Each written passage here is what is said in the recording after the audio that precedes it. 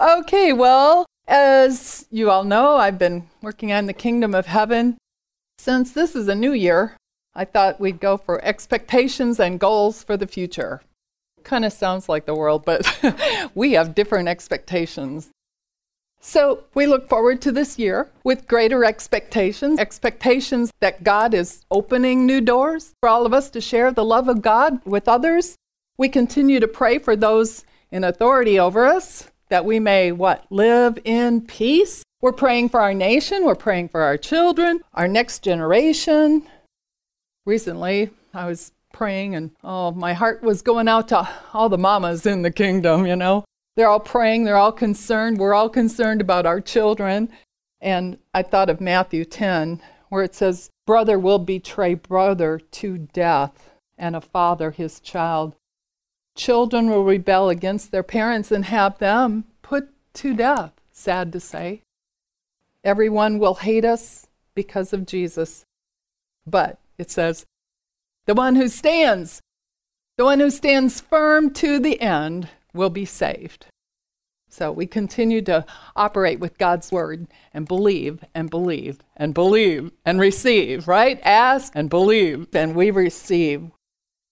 Lastly, for this year, we want more of the nature of God showing up in us, or at least I do. I'm assuming you do too. We are the righteousness of God. But then every once in a while, that little flesh head appears, and we just have that momentary flash. Of course, though, God is working things out in the situation. God is doing far above what we ask or think. We choose to hold our peace and pray through. And what is our work? Our work is to believe. Our work is to believe. Believe that Jesus paid the full price. There's no rejection, no condemnation, no damnation, no shame, no guilt. It's all been taken care of. Jesus has paid the price. So Lord, help us to be intimate with you, listening to the Spirit, watching for what Jesus would do in each of our situations and following in his footsteps, spending time with him, reading in his word, cultivating and meditating on the word. So I found a promise for this year. I have it in the Passion Version, because in the Passion Version, it was titled, A Glorious New Day. So, rise up in splendor and be radiant, for your light has dawned, and Yahweh's glory now streams from you. Look carefully. Darkness blankets the earth, and thick clouds cover the nations. But Yahweh arises upon you, and the brightness of his glory appears over you. Nations will be attracted to your glorious light, and kings to the sunrise glory of your new day. Lift up your eyes higher. Look all around you and believe. For your sons are returning from far away, and your daughters are being tenderly carried home. Watch as they all gather together, eager to come back. Thank you, Jesus. There's a promise for us this year. What a promise. God is fulfilling his promises to us. We just keep sowing by speaking seed promises from the Word of God. We keep believing, we keep encouraging ourselves in the Lord that he is with us, that he hears us. Like I said, I've been studying in the kingdom of heaven, and there are over 30 verses. So I found one I thought that applied for today that speak of the kingdom of heaven. So, who wants to be the greatest in the kingdom? Oh, PJ. All right. You don't want to be the greatest? What? We can look to our culture. Now, really, I can't say I am aspiring to the presidency of the United States in any way. It is work to be at the top, but honestly, our freedoms are at risk, dear church, with the current leadership. Prayer is a matter of extreme urgency. I don't want to be great in the world, but greatest in God's kingdom? I don't know. The questions the disciples had with Jesus was this: who is the greatest in your new kingdom, Jesus? Ha ha ha. I think it could be still a question that's being asked in our generation. Do we want to be great in the kingdom? Do we want to be a servant? Do we want to be a friend? So my question today, or what I want you to get out of today, is I want to be more like Jesus, and I believe you do too. So do I believe? I believe I am now by faith. So when I was reading about being the greatest, the least and the greatest, there was a word that grasped me, and I just love this word, and it was called change. Have we heard a little bit of that today? Change. Now, most of the time, we don't like to hear that word. In fact, just a little thing, most of you all coming in here today, you have your spot, right? We don't always want to change, you know. We have our spot. I will say this year, Treva's been really good at moving around, but that being that word change grasped me. We have grace through faith to change, to receive all, to trust. Did we not hear a song about that this morning? To trust our Daddy God. We can trust Him. It's law thinking versus grace and truth thinking. I have changed. And I can say for the last 10 years, the grace walk, I now like myself. It's been the best 10 years I've ever had. I am free. We talked about freedom. I'm not living that mixture of life where I have to do. And it's been a wonderful thing. So we come out of the mixture by grace, and we do it full throttle. I asked Fred about that last night. Full throttle, right? He didn't know what I was talking about. Full throttle grace. I guess I'll just put this in too. You know, I've heard this said. People have Jesus in them. It's like an airplane sitting at the end of the runway. The airplane, some of them, not all of them, maybe the ones you've been on, but they test their engines. And they'll run it up. They call it a run-up. Run that one up. It's working. Meanwhile, they got their feet on the brake. Okay, so you're running it up. And if you're sitting in the back, you can feel it. We're getting ready to take off. Okay, well, pretty soon they take off. But I've heard it said that if we don't take off, we can be sitting at the end of the runway with the power of God, with the authority of God all our life and not go anywhere. I want to go somewhere, and I know you do too. We're going to do it by grace. Daddy God gave me something else to share with you this morning too.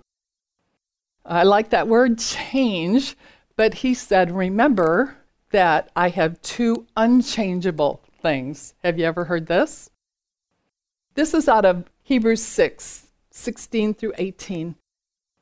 It says, it is very common for people to swear an oath by something greater than themselves, for the oath will confirm their statements and end all dispute. So, in the same way, God wanted to end all doubt and confirm it even more forcefully to those who would inherit the promise. His purpose was unchangeable. So God added his vow to the promise. We got the vow and the promise. And then he says, so it is impossible for God to lie to us, for we know that his promise and his vow will never change. So God is love. He's always been love.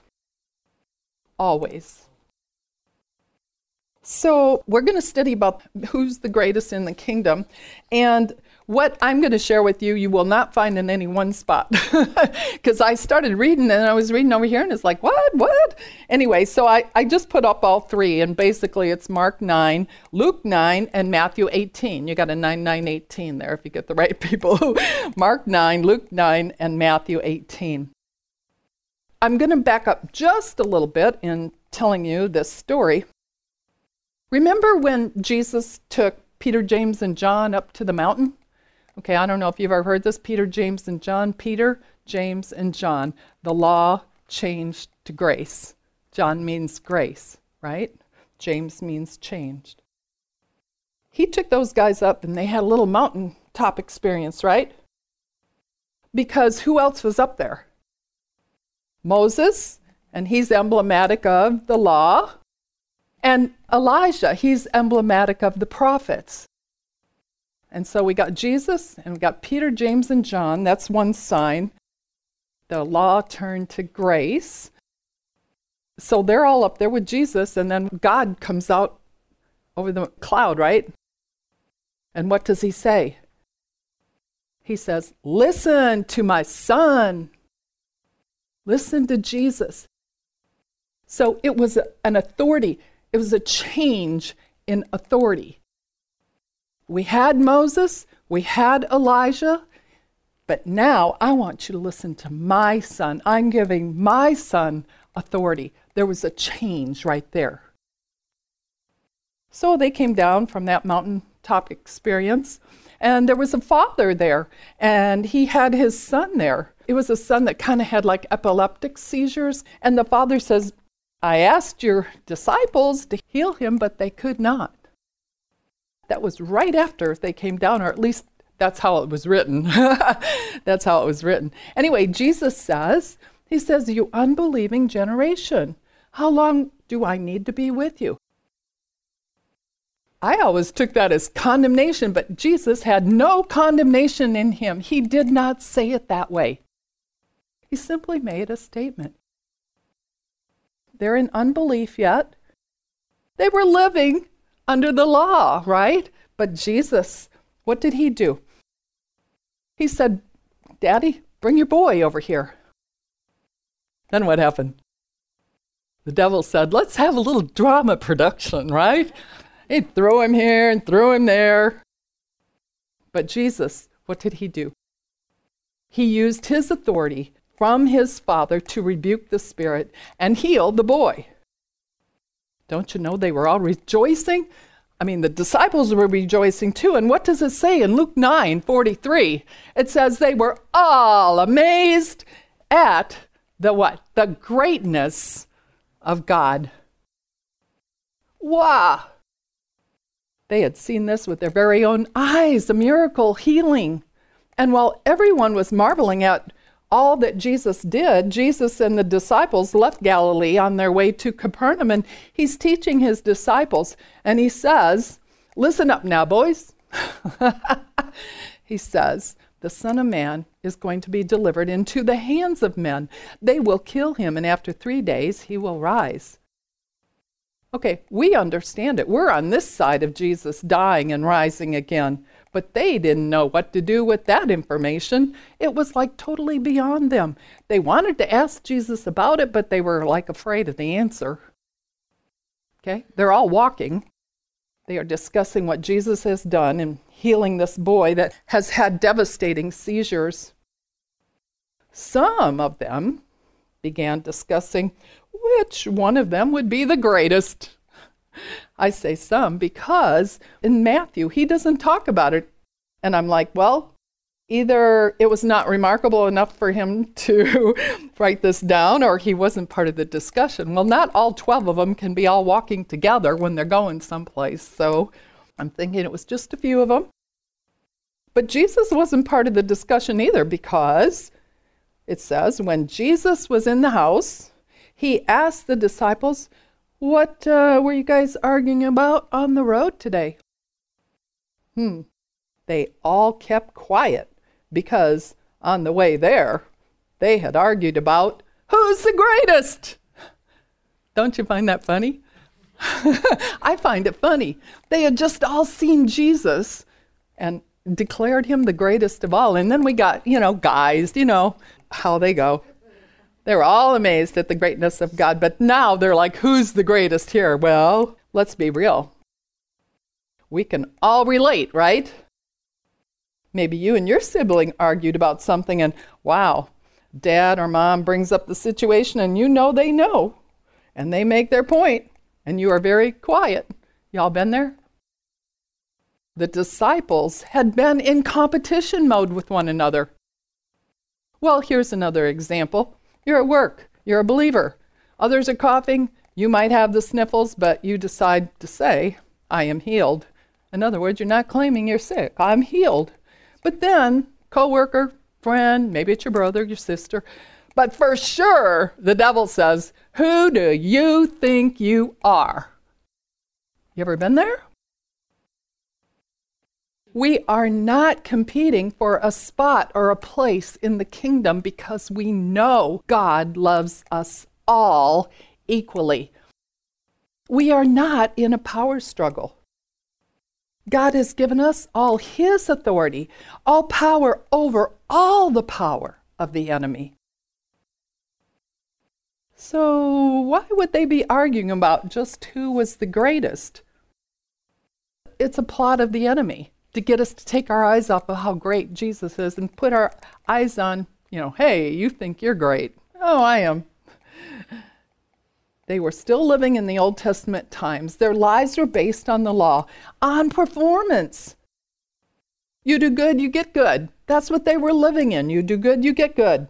Who's the best one here? When you live in the law, you strive in the flesh. We don't want to live there anymore. The power to heal and the works of Jesus were not intended for competition, but our flesh head can make that out to be a competitive race sometimes. Now, to be the one great being or to be one great like Jesus, there's nothing wrong with being like Jesus. In fact, the grace of God intends that we all be made in His image, right? In the likeness of Jesus. All. It is for all of us. There's not just one conqueror or one the greatest. For the grace of God is for every one of us to be able to operate in the Spirit of God. The Holy Spirit showing each one of us who to pray for, who to lay hands on, who to share the love of God with, who to encourage each day. So, continuing on, Jesus had asked the question, what were y'all discussing there? And the disciples said, well, now that you bring it up, Jesus, who then is the greatest in the kingdom of heaven? And Jesus sitting down, I love this. I love that He sits down. Just have a little discussion here, just to tell us how His kingdom operates. He's doing it in gentleness. He's doing it in truth. He's doing it patiently, spelling it all out for them. And us maybe too. And then He called the 12. You! Come. Let's have a little family discussion here. To me, this says that not everyone had really been in on this little squabble about who's to be the greatest. And then Jesus says, anyone who wants to be first must be the very last and the servant of all. You think that burst a bubble? Anyone aspiring to be the first, not thinking about who might be a lowly servant? I think the ones that had the discussion at the very least around the table at least gave the eyeball to the one who said he was the greatest. Who knows? You guys weren't there? You didn't give an eyeball to your sibling? Maybe you didn't have siblings, I don't know. We tend to get down on the earthy level. Anyway, going on. Jesus, knowing their hearts. I love this part too. He knows all of our thoughts. He knows our thoughts and hearts. He knows our hearts too. Jesus called a little child to Himself. And at first I thought this was like a 3-year-old, and I looked it up, it said half grown. All right, well, if they're grown and become mature in the Jewish nature at 13, well, half would be 6. Well, there's maybe a little bit different between a 6-year-old and a 3-year-old, but I just love that Jesus called the child to Him. And taking the child in His arms and wrapping him. What love Jesus had for this child. He said to His disciples, truly, I tell you, unless you change, and there it is, unless you change and become like little children, you will never enter the kingdom of heaven. Say that again? What? Jesus says, truly, from the bottom of my heart. I tell you, unless you change, that word is convert in the King James. Unless you change and become like children, like little children, you will never enter the kingdom of heaven. Seriously, Jesus? Now, I looked up that convert. Convert said to turn, to twist self around, like to go the other way. You know how it is. We've been walking in the world, right? And we come upon Jesus and we do what? An about face, and we go the other way towards Jesus, right? Anybody been in the military or in a band? You do about faces, right? Suddenly you realize, I don't know about you guys, but oh, wait a minute. I'm walking towards the world again. Whoops, here we go. Walking towards Jesus. We turn around, change. We change directions. As I've gotten more with grace, I used to feel that way, I was like I was really doing this, but now it's like grace teaches us to say no. So in my mind, I've gotten better at, wait a minute, I don't think like that anymore. That's not my identity. That's not who I am. I'm not going to be condemned because I'm walking towards Jesus. I'm doing that more and more in my thinking. We can change our thinking. The grace of God gives us the ability to say no, but it also gives us the ability to live. If we look at that scripture, then he says, therefore, whoever takes the lowly position of this child is the greatest in the kingdom of heaven. Jesus said to them, whoever receives this little child in my name receives me, and whoever receives me receives him who sent me. For he who is least among you all will be great. I looked up received. Greek lesson today. Deck, mahi. That's how I remember. Deck of cards, right? Deco mahi. It's really deco mahi. It means to receive. By receiving, we change. By receiving, we can go from unbelief to believing.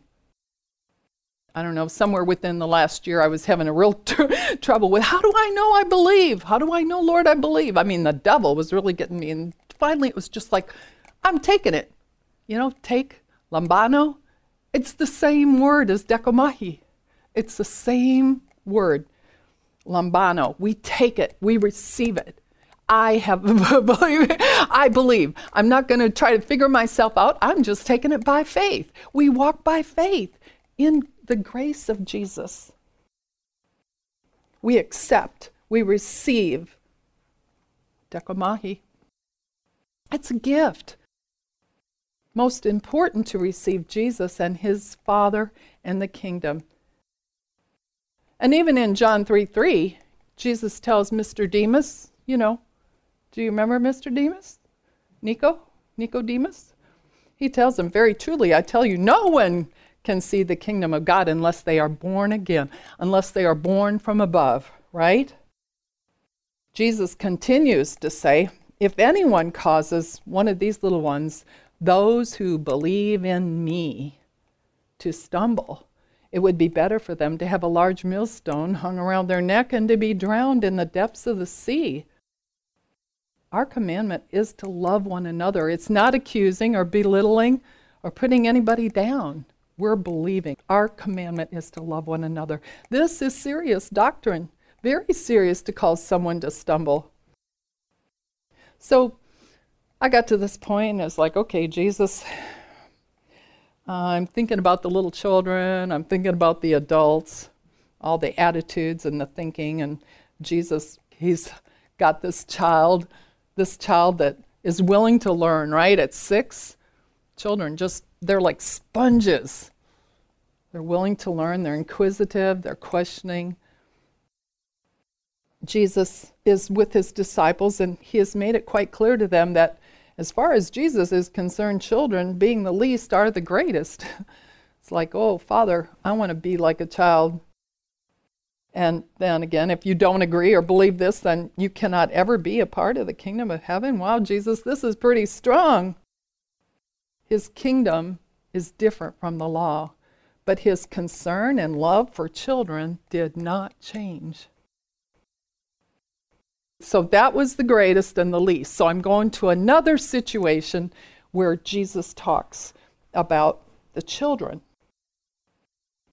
In Mark 10, it says the people, and actually it was talking about crowds, the people were bringing little children.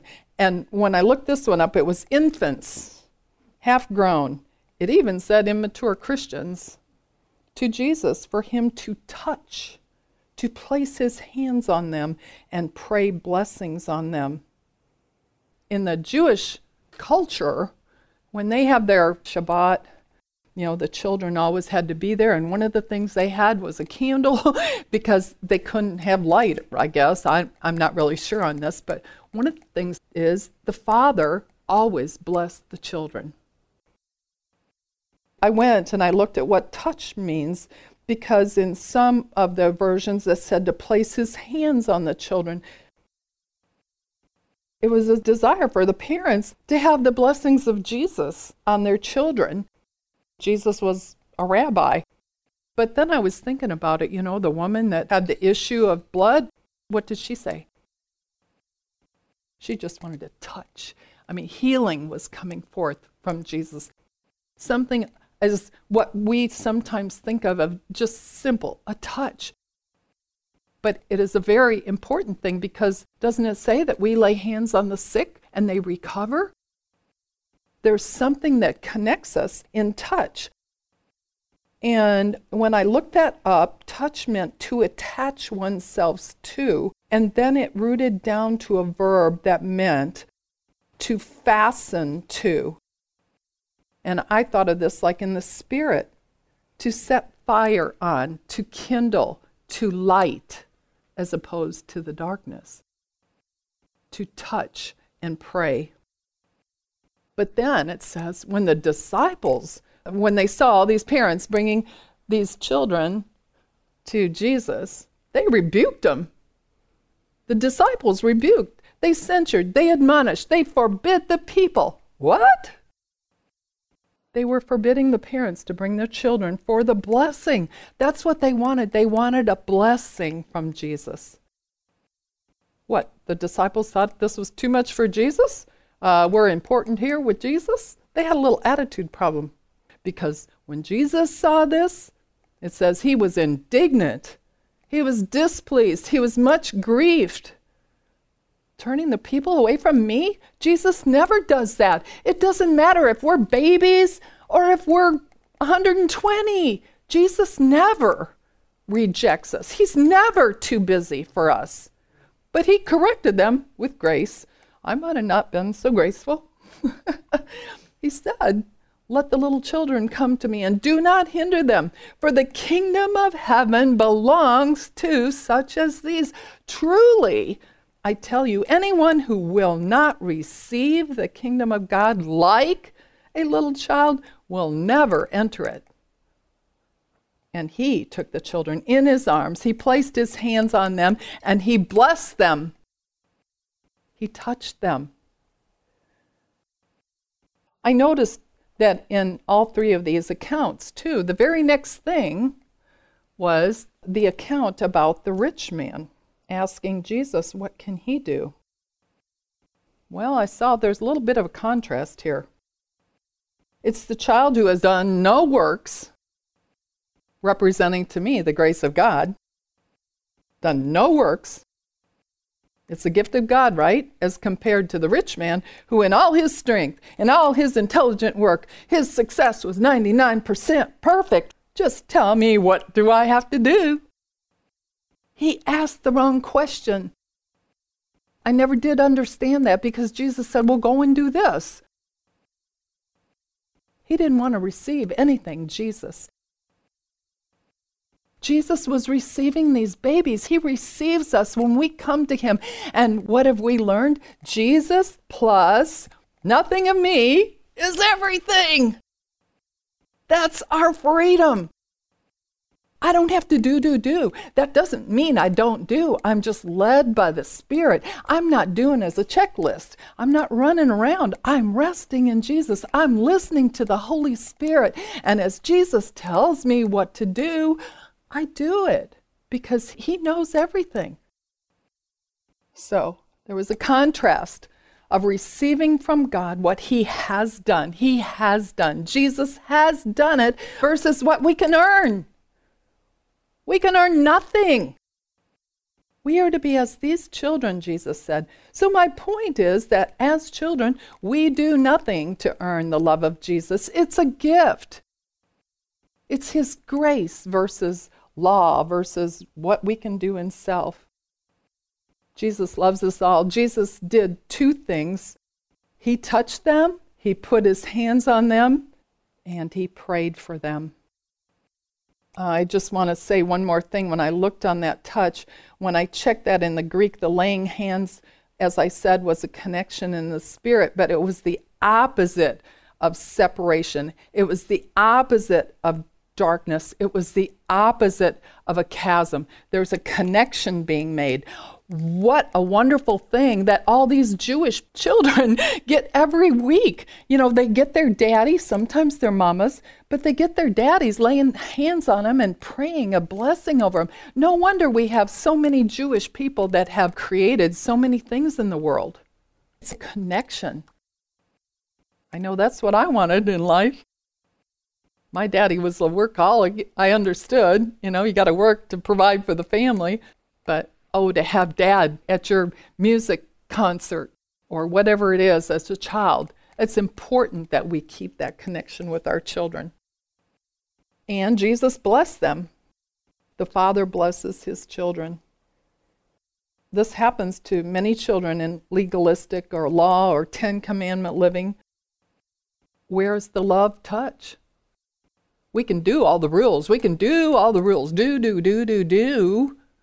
But if we don't do it with love, then it's a mess. The hug of being wrapped in the spirit of God's love. God is love. For the disciples to rebuke the people for bringing the children, it was totally against the kingdom of God. Like the disciples, we as religious or just plain smart, intelligent adults were like, shoo, kids. We got more important things to do. But, saying Jesus has more important things to do than to make a connection with you and bless your attitude, that was not Jesus. Jesus had love for the children. So after reading both of these, I'm thinking about children. And I'm thinking about John. He was the favorite disciple, right? John, grace. And he said something about us as his children. How many years after Jesus was gone? Long after Jesus. He wrote, 1 John 3:1, see what great love. What great love the Father has lavished on us, that we should be called the children of God. That is what we are. Now this is hope about children, because we've all messed up our children, because we're not perfect. We haven't all walked with Jesus. So I just want you all to know that maybe we've messed things up. We still have the Father God. We can pray. We can trust. He's getting people across their paths to bring them into the kingdom of God. Because see what great love the Father has lavished on us, that we should be called the children of God, and that is what we are. He puts his arms around us. He can put his arms around your children that are off somewhere. He touches us. Thank you, Father. He's full of life. He's full of fire. He blesses us only. There's no curses. Jesus became the curse. There are no curses for us or our children. 1 John 3, a little further down in 18, it says, dear children, let us not love with words or speech, but with actions and in truth. This is how we know that we belong to the truth, how we know we belong to Jesus, and how we set our hearts at rest in his presence. It says, if our hearts condemn us, If we're still having a little bit of problem living in the mixture, this is how I look at it. It says we know that God is greater than our hearts. We can know that. Okay, I'm feeling this, but I know God is greater. And he knows everything. So we can know we are loved. We are in the world, but we're not of the world. We're still subject to worldly thoughts. But there is no condemnation. No condemnation. So it goes on to say, dear friends, if our hearts do not condemn us, because by grace you help us say no, we have confidence before God. Jesus plus nothing of me. I have confidence that my Jesus is working things out, and I receive from him anything I ask, because we keep his commandments and do what pleases him. And this is his command, to believe in the name of his Son, Jesus Christ, and to love one another as he commanded us. Change what we believe. We change what we believe. If you're having a bad day, if you're having sad moments, you're not thinking right. Change your thinking. Look at what you're thinking. If you're having a down moment, if you're negative, think about what you're thinking. You know, the enemy always wants to put pressure on us. It's all up to you. It's all up to you. It's all up to you. No, I receive your grace, Father God. Whatever it is for the day, God, you will help me do it. The one who keeps God's commandments to love others lives in him and he in them. And this is how we know that he lives in us. We know it by the Spirit he gave us. A little further in John, down in 1 John 5:14, when I was reading that confidence, it was like, 1 John 5:14 says, this is the confidence we have in approaching God, that if we ask anything according to his will, he hears us. The devil's always trying to say, you're not being heard. No, he hears us. And since we know that we have the petition that we ask of him, believe it's done. Mark 11. Believe it's done. We see it done. When we ask, you see it done. No matter what it looks like from that day on, it's done. Mountain, you have to move. And so that reminded me of Hebrews 11, verse 1. It says, now, faith is confidence. That's all I got to. Faith is confidence. Now, faith, it's a gift to me. It's confidence. I can have confidence in Jesus Christ. It does say, now faith is confidence in what we hope for and assurance about what we do not see. Faith is confidence. Faith, being fully persuaded that Jesus did it all. It's a gift to you and me. It's not something of us in ourselves. Confidence in Jesus is faith. He has accomplished health and all of our provisions. In the last 5 years, there's been this attack against our health, and here lately, the recession, attack against our provisions. But God supplies all of our needs, right? God supplies. I may not have the money for it, but if I'm asking, God can bring it to me. My work is to believe. Receive what God has to give you. Receive all that Jesus is. Rest in his presence. Rest in his love. In Hebrews 12, verse 28, it says, therefore, since we are receiving a kingdom that cannot be shaken, let us be thankful and so worship God acceptably with reverence and awe. Well, how do I get to a place of believing? Receive. Receive by faith. We have a believing heart. Receive. Dako mahi mahi. I receive this year my aim, my goal, my expectation, leaving the past, pressing on to the goal of running the race, the grace race, the expectation of more of Jesus in our lives, right? That we hear Jesus, that we do what we see Jesus doing in the world, in our corner of the world. Knowing without a doubt that we are his children. Grace upon grace. We are all great in the kingdom because we are his precious children. And in closing, John 15:15, Jesus says, I no longer call you servants because a servant does not know his master's business. Instead, I have called you my friends. I have called you my friends, each and every one of you.